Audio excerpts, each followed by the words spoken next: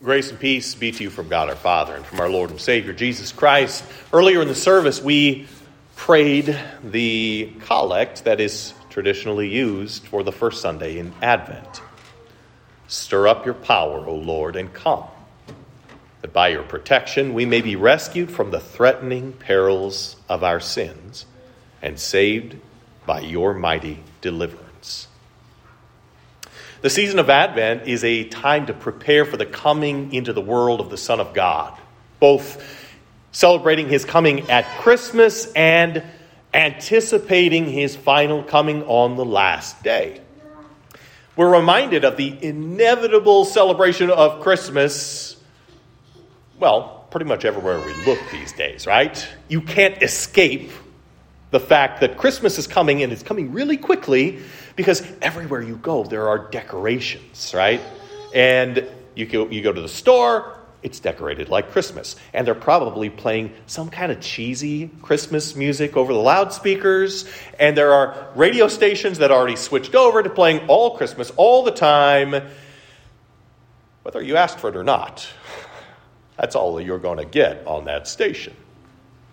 And the world may not have a proper understanding of Christmas, but it does, in fact, help us to understand that the annual celebration of the coming into the world of the Savior, the Messiah, the Son of God, that day is fast approaching. But the season of Advent also draws our attention to something that our world really doesn't help us to remember. Jesus is coming again. In our American culture, we're supposed to act as if death will never come, the day of judgment will never arrive. And only religious kooks actually talk about the end, and only religious zealots talk about Jesus coming again. Well, I hate to tell you this, but I guess that makes me a religious zealot.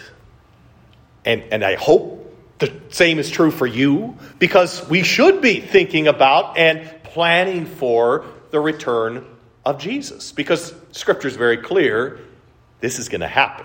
Jesus will return on the last day. There will be a final judgment, and those who are in Christ look forward to that day, because those things that Jeremiah prophesied would happen will be fully realized.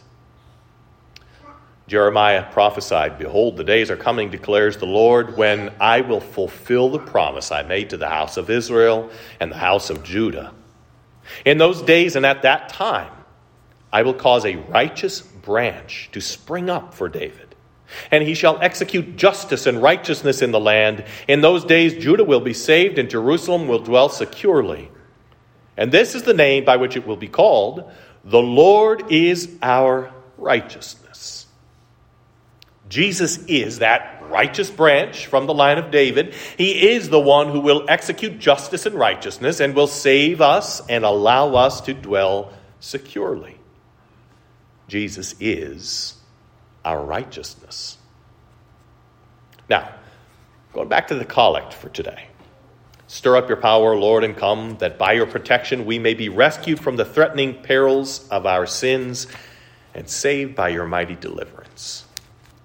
What are we praying for here? Are we praying about something that's already occurred, or about something that will happen?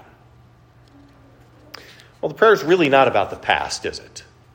The prayer doesn't anticipate Christmas, but it does anticipate the future, the return of Jesus on the last day. But if you look a little bit more closely at that prayer, it's actually also a prayer for the here and the now, isn't it? It's not just one day Jesus is going to come, but it's a prayer that right now, right here, that Jesus would come. Yes, the Son of God came into the world at Christmas, born of the Virgin Mary, being fully God and fully man. Yes, there is a future day when Jesus will return in glory. But notice the prayer doesn't look backwards, and it doesn't only look forward to the future, but it is a prayer for the here and the now. Stir up your power, Lord, and come. Now, today, here. We're praying that the Almighty God would come and help us now. Do we need Jesus to come and help us later? Oh yeah, we sure do. But we need him to help us now. Now, this is not us greedily demanding that God would come and help us right here and right now, as if we were Veruca Salt from Charlie and the Chocolate Factory, stomping our feet and saying, I want it now, right? That's not what this is. But this is calling on God's promise. It is saying, Lord, you said this was going to be the case. You promised it. And we're calling in that promise. What did he say in Jeremiah? Behold, the days are coming, declares the Lord, when I will fulfill the promise I made. The promise. Brothers and sisters in Christ, when God makes a promise, he wants you to call him on it. He wants you to say, this is the promise you made, Lord. I trust it. I believe it. Now, I'm asking that you would deliver it. We can trust that as God has promised, so it will be, and so it is. Stir up your power, Lord, and come, that by your protection we may be rescued from the threatening perils of our sins and saved by your mighty deliverance. Yeah, Jesus is going to come again in glory on the last day, but he comes to us here and now, doesn't he? He comes to us right here and right now. How? How does he come to us right here and right now and rescue us from the perils of sin and mightily deliver us? Well, he does it in a hidden way, doesn't he? He comes to us through the word spoken by the pastor. He does so through bread and wine, which we know, according to his word, according to his promise, are not just bread and wine. It's what? It's the body and blood of Jesus. It is Jesus coming to us right here and right now to deliver us, to rescue us, to forgive us. That doesn't look like much, does it? There's no light show. There's not even necessarily an emotional feeling that you get. But under bread and wine, the Son of God comes to us, and he forgives us, and he delivers us. This is the way Jesus that loves to work, when you think about it. Think about Christmas. How does Jesus come into the world at Christmas? Born of the Virgin Mary, right? Such a grand entrance into the world that, well, he's not clothed in grand clothing, rich clothing. He's wrapped in strips of cloth to keep him warm. And where is he put for a bed? In a manger, a feeding trough. By the way, don't miss that connection with the Lord's Supper either. Here is Jesus laid in a manger, a feeding trough, because, well, he's going to give himself to us to eat and to drink. And on Palm Sunday, Jesus comes, and it's not a very impressive thing, really. Here he comes. He's not on a war horse. He's on a donkey.